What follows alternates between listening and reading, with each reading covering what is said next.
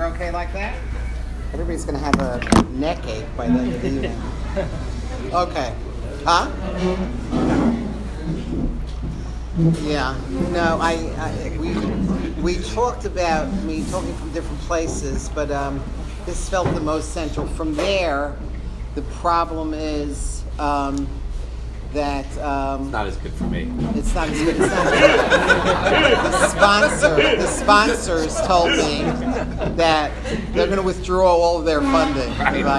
They are like that. Okay. Sorry. Okay. Okay. Let me focus on a couple of core points. We have about a half hour. Okay, so it goes like this. Number one has to do with the whole concept that when it comes to spiritual connection, one size doesn't fit all. Pretty obvious, but we have to remind ourselves of that. So everybody in this room, if you think about, for example, what's your number one peak spiritual moment? When have you felt most connected spiritually? Or think about that for your children, but certainly for yourselves. And my guess is that do you even know the answer to that about your spouse? Your spouses? Your spice? It's the plural of spouse. In other words, like, have you even talked about it? Maybe you should turn to each other. Turn towards each other and ask about, do you know what your peak spiritual moments are? No, so you don't necessarily talk about that. You probably know it, but it's, maybe we should do that for a while. Everybody's, look at that. See what you said. So why don't you two take a few minutes, turn to each other, and ask you to talk about your peak spiritual moments. Very well done. Huh? Very well done. Yes, I like that. Thank you, everybody. It's been a pleasure being here. Friday night. Friday night? Okay. At the Cotel. No, not every Friday. Friday night at the Cotel. It's often interesting kind of things. Okay. I like that. Listen to what the Joseph Lublin said. Joseph Lublin said, which I think to me is the model for it. Okay, because he got it right on. Okay, he said it's impossible to tell people what way they should take in connecting to God. For one way to serve God is through learning, another through prayer, another through fasting, and it's still another through eating, my personal favorite. Okay? Everyone should carefully observe what way his heart draws him to, and then choose his way with all his strength. And that's the bottom line. And we have to be careful about it, because sometimes it may seem to us that our kids are a little FBR-ish or JFK-ish or, all those initials on the title. Who came up with the titles? Was that you? It was very good. That's very good. It's like some of the best titles I've ever seen. That's a gift. Okay. Okay. So, there's a guy, does anybody know Rabbi Einhorn in California? Anybody ever had connections with him? He's like the title genius for YU. So rabbis all over the world call him, but I'm going to let your name out. Oh! Okay. So, anyway, and so the first question to ask yourself when you're trying either to connect yourself or to connect as a family or to reach your children is what connects them. And it's really true. Some of your kids are inherently spiritual, but if you have to speak their language, you have to figure out what's the transcendent for them. So for some people, it's going to be nature. And for some people, it's going to be being at the Kotel. And for some people, it's going to be a totally different kind of thing. I want to add another dimension just in terms of one of the challenges, and that's that recent research in the last decade has shown how important biology is to spiritual connection. It turns out at least half of the variance in terms of what gives birth to spirituality is genetically and biologically driven. There's a guy at Harvard, a well-known geneticist by the name of Dr. Hamer, And he had an incredible study, and I'll tell you a vignette about this study. He looks at identical twins reared apart, okay? From birth, they were reared apart. And he then, as adults, gets a hold of them, and he gives them tests of religious and spiritual connection to see how much is tied to the biology and the genetics and how much is tied to environment. And I'll just tell you about one set of twins he had. He had a set of twins. One was raised as an Orthodox Jew in Borough Park. His identical twin was raised as a member of Hitler Youth in wartime Germany.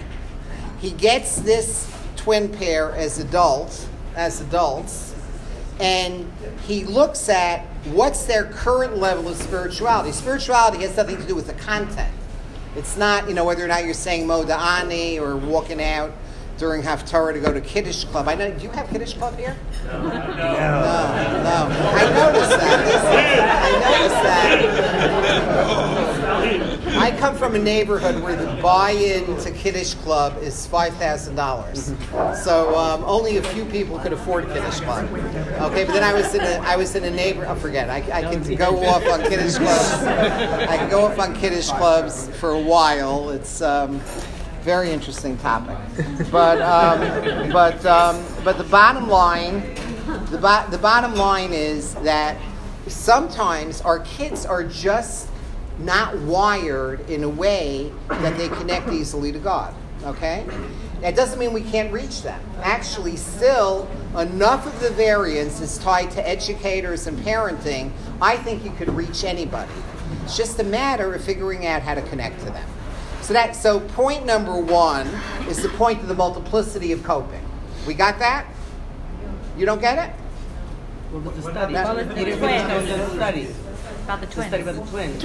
That's it. A lot of it, the study shows that more than half of what goes into spiritual connection is genetically and is basically biologically driven.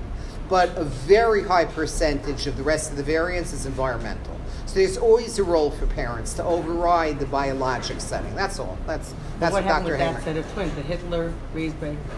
When they were tested? Yeah. Even I forgot a little detail like the punchline. You notice I do that. All Shabbos, I've been missing the punchlines on purpose. Because the very first talk, I talked about desirable difficulties. And I talked about, you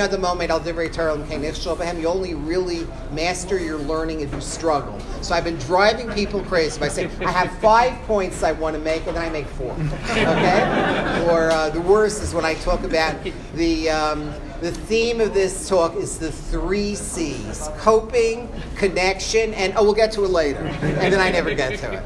Okay. And then you struggle with it, and you remember coping and connection, which is my real goal. So the end of it is they had identical scores with totally different content. They were in exactly the same place, okay? They had the same level of spiritual connection, even though in one case it was this guy who was shaped by growing up as a member of Hitler Youth, and in another case it was the guy who was shaped by growing up as an Orthodox Jew in Brooklyn. So it's fascinating. But what I take from that, even more importantly, is we still could shape it.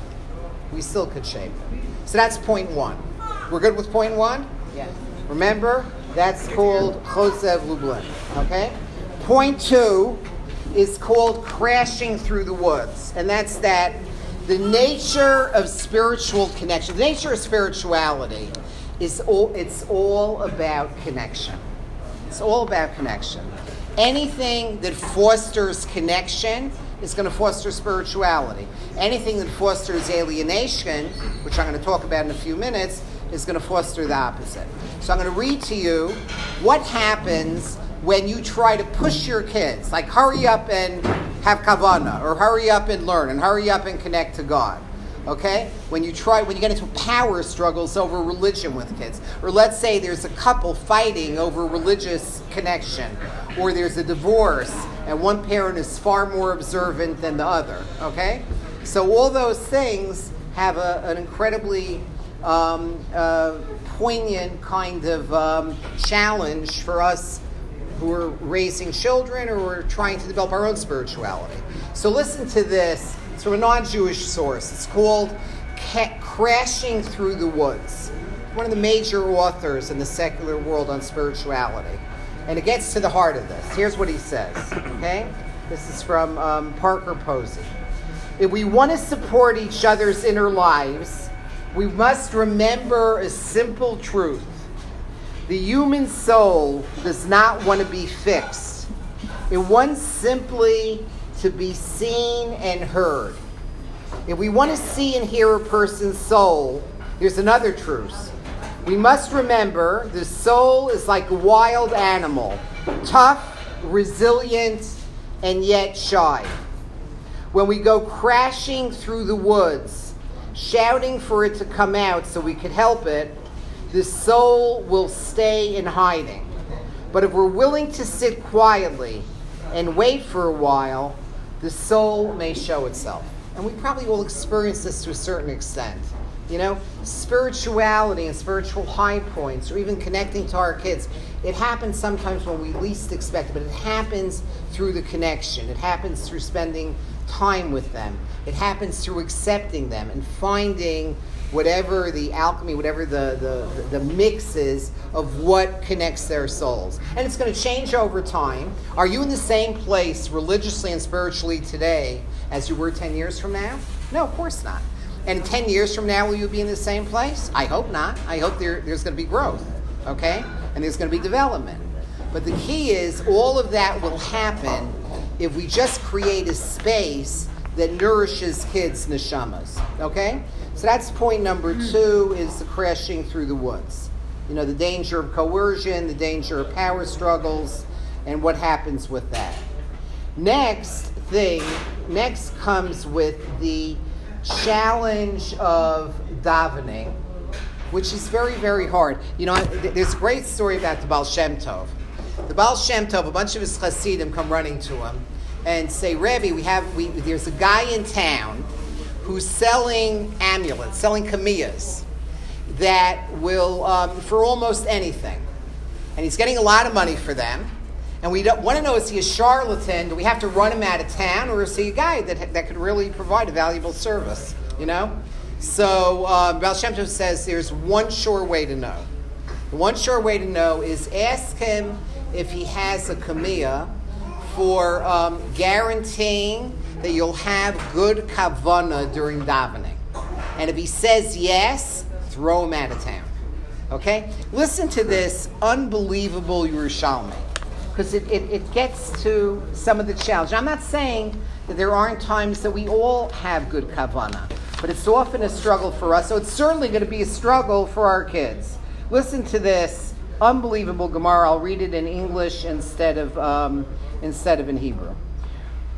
Reb Chia said, I never concentrated during davening in all my days. Once, I tried to concentrate, but I kept thinking about who will meet the king first? Like, what's the hierarchy in terms of the royal kind of protocol?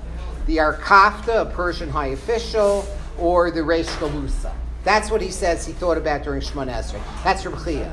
Okay? Reb Chia, who, by the way, in other Gemaras, was so powerful when he would daven for rain that they had to stop him from davening because it was going to flood the whole world and destroy the world. Same Reb Chia says, no, I also have a hard time concentrating. I'm thinking about these other things. Shmuel, the famous Shmuel, we all know Shmuel, right? Shmuel said, you know what I do during Shemona Esrei? I count the clouds.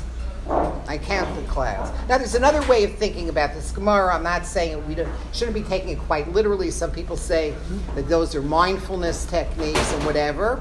But in some ways, when we allow for failure, when we allow for struggle, and we present our kids with the struggles that some of our great rabbis had, I think it paradoxically frees us up. When we allow for imperfection and we allow for struggle. Next, Rabun Bar Chia, the son of Reb Chia, also who's mentioned in the Gemara as having very powerful abilities in his tefillah, he said, I count the layers of stones in the wall while I daven Shemona Esrei. Okay, again, it could be a mindfulness technique. More likely, it's the simple pshat is he counts the layers of stones. Okay? And Matnaya, this is my personal favorite. I'm grateful to my head because it bows by itself when I reach Modim. Okay? So people are now, do we teach this to our kids? Probably not. And does it mean that none of us are able to have truly meaningful times during davening? Of course we can. You know? And it's very hard for our kids because our kids don't have the same associations we have. So for example, when I say Atah chonein la'adam das, okay? And I'm thinking about some family members who may be struggling with what might be, let's say, early stages of Alzheimer's, okay? I say it very differently, with very different kavanah than I did when I was a teenager. When I say modim and talk about gratitude, chayenu hamisurim b'yadecha, anisecha sheb'chayom imanu, that's like golden for me because it means I could appreciate things that I didn't have the associations to appreciate them when I was younger. We have to remember our kids don't have those associations. We could help them get them. We could help them by connecting it to their lives, but it's a gradual educational thing. And the key thing is, if you want to know how your kids are going to daven, look at how you daven. That's the best predictor. It's how do we model? How do we model? Okay, it's parents as mashbiyim, which is the Hebrew word for a ramp. We're not so much educators as we are human ramps. It's what we wrote down. When I davened in a shul for many years, where the front of the shul, there were two people who sat in prominent seats. One was so out of control in his talking during davening, even on the Yom Noraim, that he and his son would talk through Kedusha at Unisana Tokef. Throughout Kedusha, the holiest time of the Jewish year, they were talking and talking and talking. It's not shocking to me that now that he has grandchildren and even great-grandchildren, they're doing the same thing. And then one row over are, a set of parents and grandparents and great-grandparents who have been davening with amazing kavanah, and their children are davening with amazing kavanah, and their grandchildren or their great-grandchildren. You just see it happening. There's nothing surprising about it. But you have to remember, you're playing for keeps. As you have children, you're much more likely playing for keeps. Listen to this quote from a quick story from Tolstoy. Okay. Quick story from Tolstoy. Don't worry, it's not. Tolstoy writes some long stuff. This is one of the short stories. Anybody know this? The Old Grandfather and the Grandson. Anybody know this? It's a very interesting short story. The grandfather had become very old. His legs wouldn't go. His eyes didn't see. His ears didn't hear. He had no teeth. And when he ate, the food dripped from his mouth. The son and daughter-in-law stopped setting a place for him at the table and gave him supper in back of the stove. Once, they brought dinner down to him in a cup. The old man wanted to move the cup and dropped and broke it. The daughter-in-law began to grumble at the old man for spoiling everything in the house and breaking the cups, and said that she would now give him dinner in a dishpan. The old man only sighed, said nothing. Once, the husband and wife were staying at home and watching their small son playing on the floor with some wooden planks. He was building something. Father asked, "What is it that you're doing, Misha?" And Misha said, "Dear father, I'm making a dishpan so that when you and dear mother become old, you may be fed from this dishpan." Okay? The husband and wife looked at one another, began to weep. They became ashamed of so offending the old man, and from then on, seated him at the table and waited on him. We have to keep that in mind, because when it comes to the spiritual, that's what we really model, often without even knowing it, often invisibly. It's also the spirituality of imperfection. How do we handle mistakes? How do we handle mistakes? Kids, when we did a study for Avichai of over 2,000 kids in 5 parts of the United States, in modern Orthodox schools, asking them, what are your main spiritual connectors? And what are your main spiritual alienators? Apologetics, okay? Meaning when they were constantly making excuses about not owning up to the fact that some of the teachers and leaders aren't always perfect. Okay, apologetics was always a turnoff. But a connector was when we owned up to our mistakes. Again, I just said the last Kaddish for my father a couple of hours ago. So I'm going to share with you a story about my father. I don't think I shared it with this group. Did I share you about failing better? That story with some of you? Not good. Okay, I don't think I did. Listen to this story. Okay, because it's for me it's a powerful story. When my father turned 95, he'd been the rabbi of the White Shul and rabbi emeritus for 95 years. And the shul was 95 years old, okay? So they make a big dinner in his honor. A huge dinner, very nice, fancy dinner.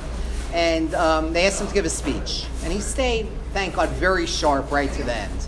Even though physically he was a mess, but he was extremely sharp. So the speech he gives is, he says, now that I'm a really old guy, he says, my dream is, and he quotes some secular source, is to keep on failing, but to learn how to fail better. He said, the older you get, the more you realize that where wisdom comes from is knowing how to fail. He says, I want to fail and fail and fail with whatever time I have left, but I want to learn how to mess up better. I want to learn how to face my imperfections. I want to learn how to see what I messed up so I could apologize to people. I want to learn, basically, how to be better at failure in life. And it hit a very responsive chord. It actually went a little viral, in a variety of places. But what was fascinating about it is that many people connected to it very strongly. So at the Shiva for him, 11 months ago today, at the Shiva, a lot of people were telling me how he enacted the failure thing. And I'll just share with you one story, because it has, to me, it's about the spirituality of imperfection. Kids connect very well when they know that we're giving them space to mess up, and when we respond to their mess ups in a way that's calm. And sometimes we may even have to have consequences for them. Consequences have to be logical, unemotional, and brief, but to embrace the fact of mess-ups as a source of growth. So listen to this, to what one guy tells me. The White Shul has something like 10 minyanim, on Yom HaNorah every day. It's like my father used to call it a mall. It's all these connected wings of buildings. It's a very interesting place. A lot happening. I don't know how many daf yomis, how many, whatever. It's like a real mall. Your shul is very similar in terms of there being a tremendous amount going on. But the White Shul is very much like that. So the guy who is the Baal Tokeya, who blew the shofar in the biggest minyan there, over 1,000 people, I think, in that minyan or something. Somebody told me. I don't really know if it's that many, whatever it is. So he comes to me at the shiv. He says, your father talked about failing. He said, let me tell you a story. And almost every story I heard, I had never heard before. He said, I burned out from blowing shofar. He says, you know what it is to have the responsibility for blowing shofar on the holiest day of the year? And if you mess up, like all these speakers, he says, I just couldn't handle it anymore. I burned out. I go to your father. I say, Rabbi Pelkovitz, I quit. And he said, your father had a weird response. He said, fine. It's fine that you quit. But did I share this with you at all, this story? Good. Okay, good. So he said, I'm sorry, I said it somewhere recently, so I just wanted to make sure. He said, I'd give you a different failure story. I'm filled with failure stories, okay? So he says, I quit. My father says, fine, but I just want you to do me a favor. Once a week or twice a week, let's get together and we're going to learn Hilchos Tkiyas Shofar, the laws of blowing the shofar. So we get together a couple times a week and we learn how to blow a shofar. It made no sense to me. I just quit. But you don't mess with your father. He's an old wise man. Everybody listens to what he says. So I humored him.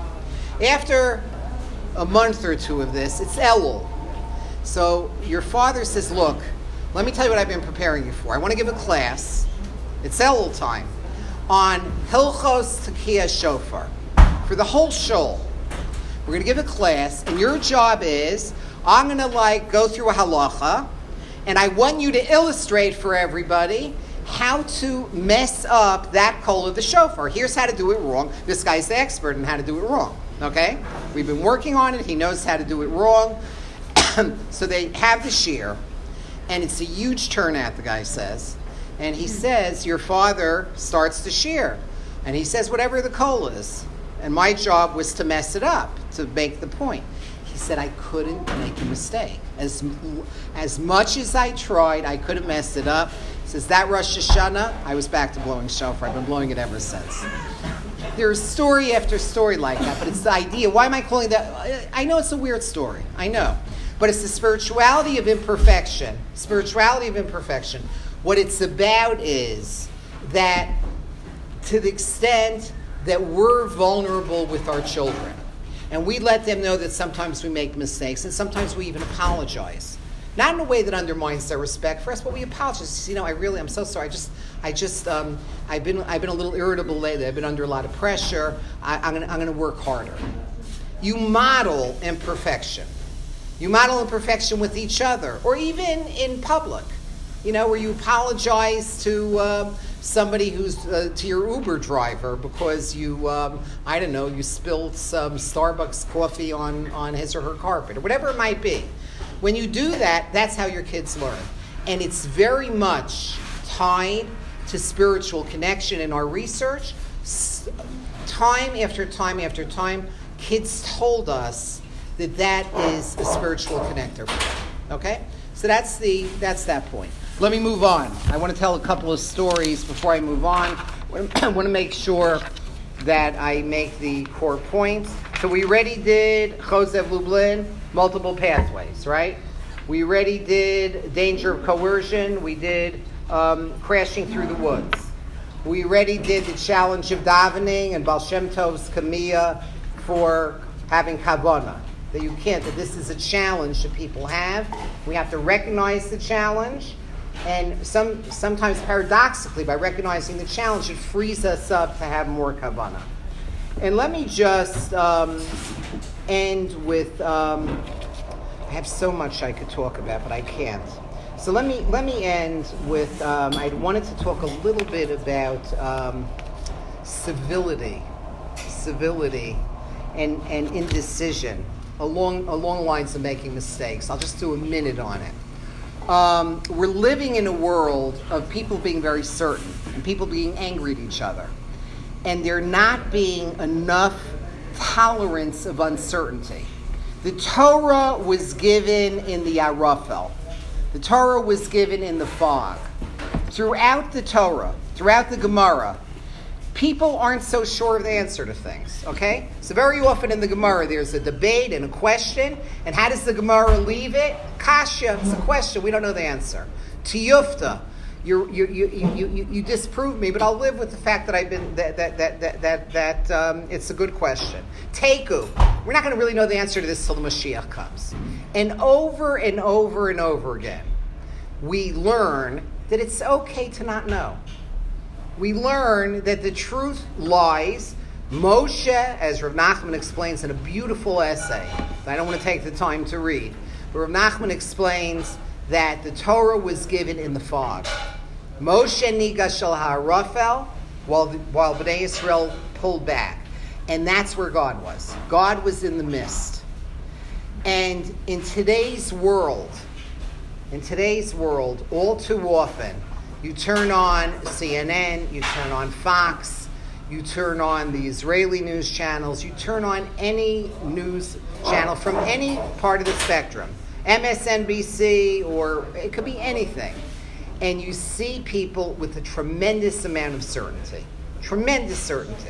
And the reality is, the world, things aren't so certain. Facts are often open to different interpretations.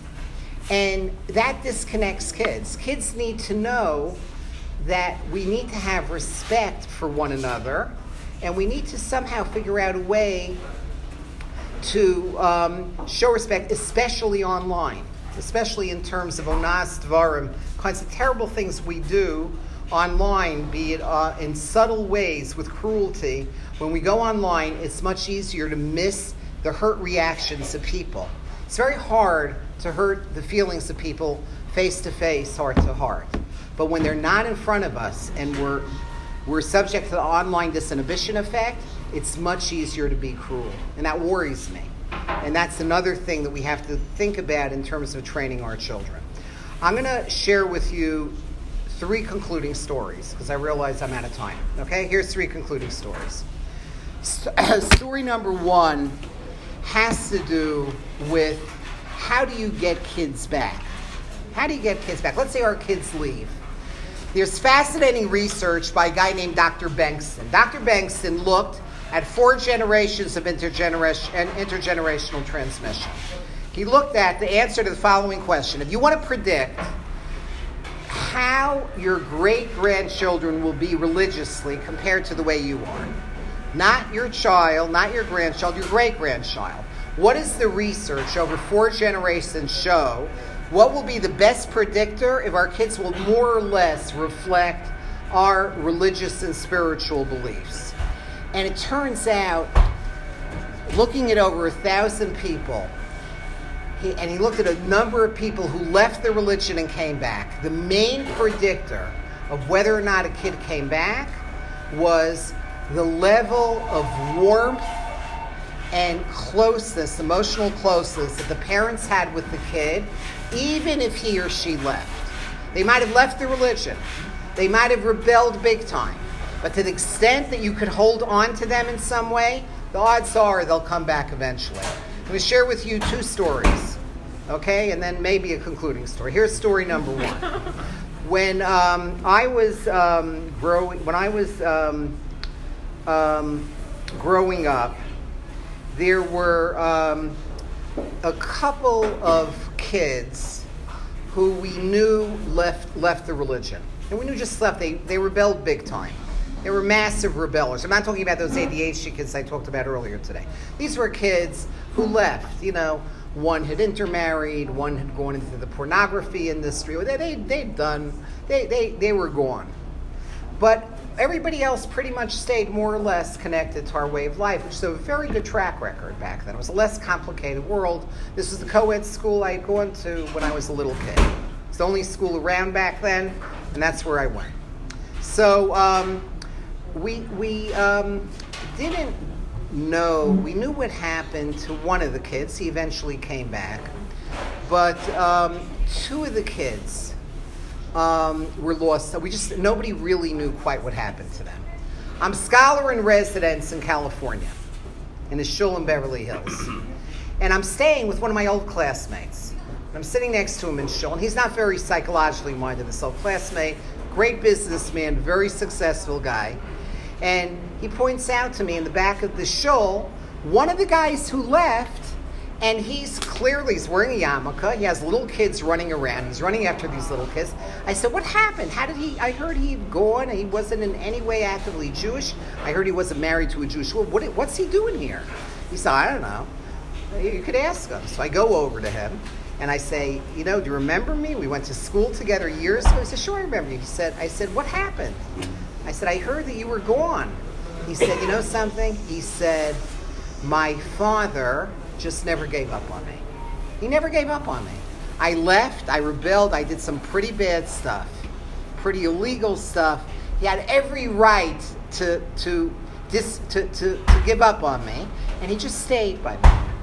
He told me he was disapproving, but he was there. It was clear to me he continued to love me. And frankly, he said he wore me down.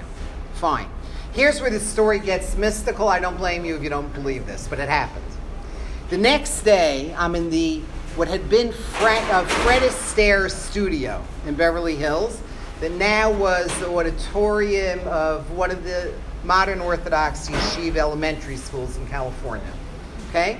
And I'm on the dais giving a parenting talk. The other speaker was Wendy Mokel, the woman who wrote the wonderful parenting book, The Blessing of a Skinned Knee. She spoke first, I spoke second. And I'm standing, and there's a pretty big audience. I could swear, as I'm coming to the end of my talk, that I see the second guy in the back of Fred Astaire's old studio. And now I think I'm primed for this. What are the odds of this second guy suddenly showing up the next day? I think I'm hallucinating. I don't want to embarrass myself. But then I think this really looks like the second guy. I hadn't seen him since 8th grade, but it looks like the second guy. I figure I can't miss the opportunity. So I finish the talk, and I scream out, "Yossi, Yossi, is that you?" And I jump off the dais like a madman. I go running back. He looks back. He says, "How do you recognize me?"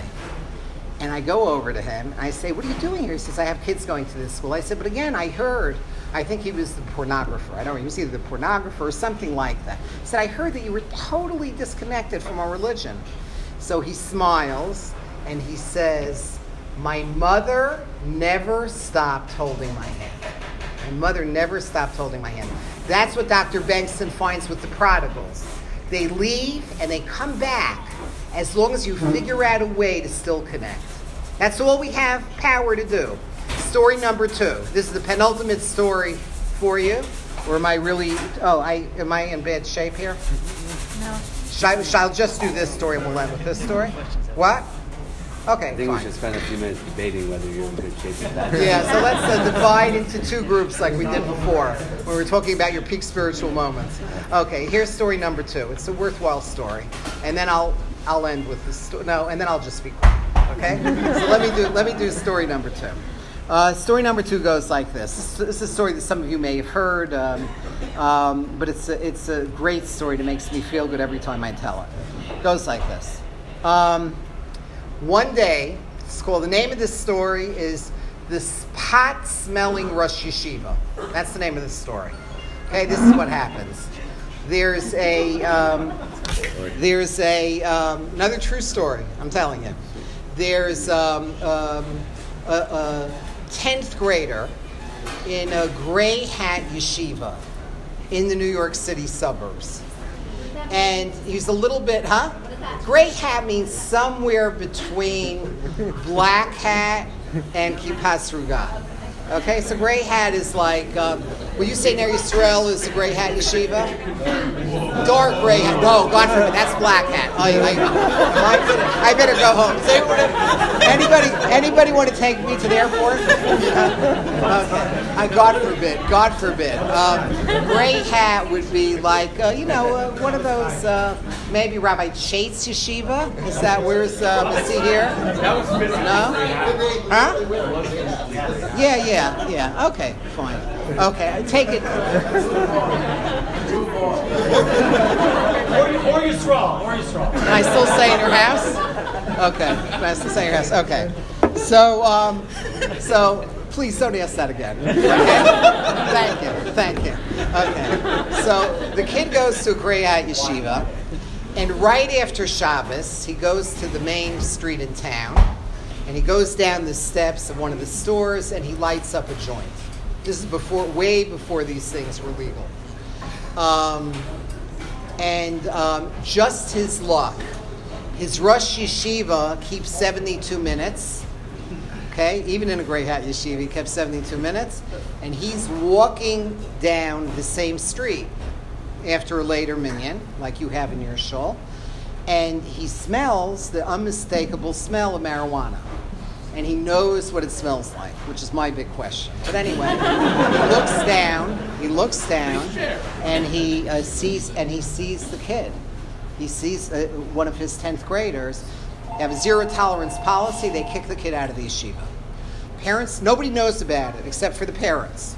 So the parents call me up, and they beg me. They say, look, if he's kicked out, there isn't a yeshiva in America that'll take him. He'll be lost to us. He's been troubled lately. Kids either do drugs to feel good or to feel better. This kid was doing it to feel better. He was self-medicating in depression. So they say, please call the Rosh Yeshiva and beg him to take our son back. We'll bring him for therapy, whatever you want, but beg him. So I call the Rosh Yeshiva. I say, look, I'll fax you. Does anybody know what a fax is? You're supposed to call it a fax machine. I'll fax you a report once a month showing you that he's clean in terms of drugs. Okay? I'll fax you a report once a month.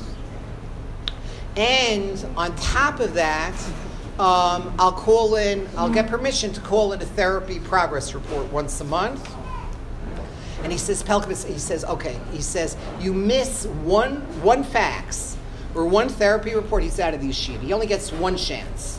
So I start seeing the kid, and what he explains to me is he comes from a family of bumper sticker that's all about learning. That's what they care most about in that family.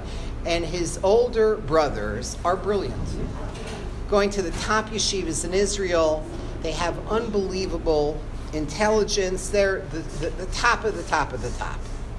And he had, as I discovered, an undiagnosed attention deficit, an undiagnosed learning disability.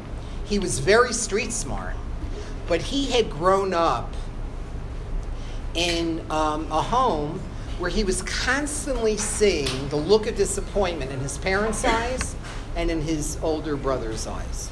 And he felt like a failure, and he self-medicated with drugs. And he was talking to me, he was opening up, but I wasn't really getting to any deep place. After about 4 or 5 months, I see I'm not getting anywhere real with him. I say, look, I said, who gets you? There must be somebody in the extended family who understands you. And he says, yeah, I'll tell you exactly who. My father's father, my paternal grandfather, he gets me. So I said, is it okay if I invite him and invite your parents, and we'll blow this up. Let's talk about what's going on. So we invite the grandfather, who's a very wealthy, successful guy, supporting the whole family, elderly Jew, and he comes to my office. He didn't know about the pot-smelling Rosh Yeshiva. So I had permission to give him all the background, why I'm seeing his grandson. And he immediately goes from 0 to 100, totally losing his temper. And he doesn't even sit down. He gets up for the rest of the session, and he is furious. He turns to his son, turns to his daughter-in-law, and he says, you never told him why this family exists? You never told him the story of our family? I was exactly like him in Europe. I was exactly like him. I was also street smart.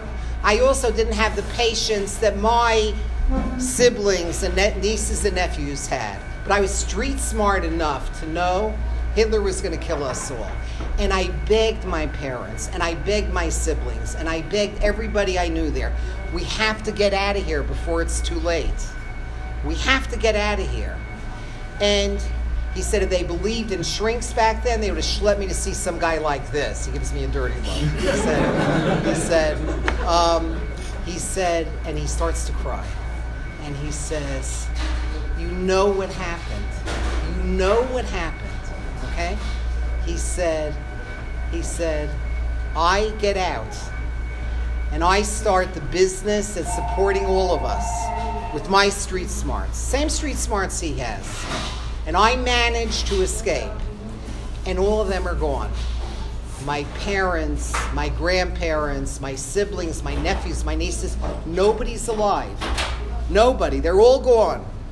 And then he heads for the door of my office, and he turns to his son and daughter-in-law. He says, if you can't make room in your heart for this kind of neshama, the kind of neshama that's the reason why our family exists, I don't have anything to do with any of you. Slams the door of my office, drives away. I never see him again. But what's left in my office is 3 people crying. Okay? The mother, the father, and their son. And you saw it was the right kind of tears. You saw their bumper stickers expanding to take in this new way of looking at uniqueness and relative strengths. And that souls come in different sizes, like we started with the Chosev Lublin, right? They come in different forms. And his way of connecting, that's the reason why the family exists. We have to pay attention to his unique spark.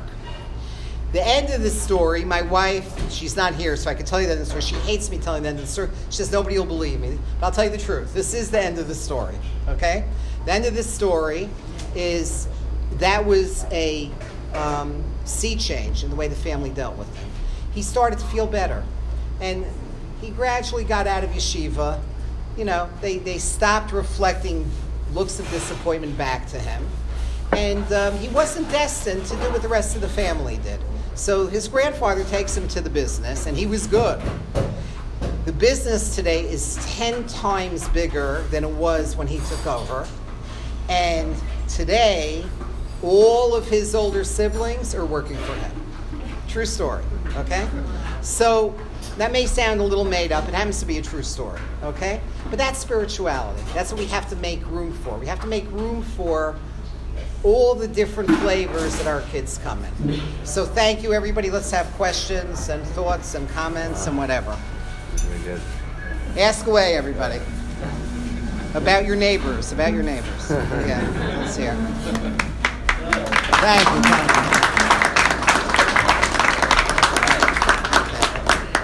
So in terms of getting your kids to have fun, Dr. Kaufman. Yes. So in terms of getting your kids to have fun yourself and be patient.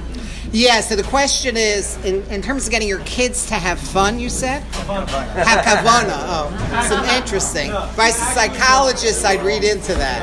That was another thing. I wanted to talk about joy a little bit and simcha, but that's okay. In terms of having, yeah. So the question is, what do you do about kavana? And the answer is, I think that I don't have any terrific answers on kavana, other than to say, you model, and see if you can make associations for them. The story I was going to end with was a story about an association to the bracha of Zokev Kefufim. So anybody wants to hear it, I'll tell it to you privately another time. But it's a great story. But it's about, I have multiple, for every bracha in Berachos HaShachar, I have a story that brings it associations that have changed what the bracha means for me.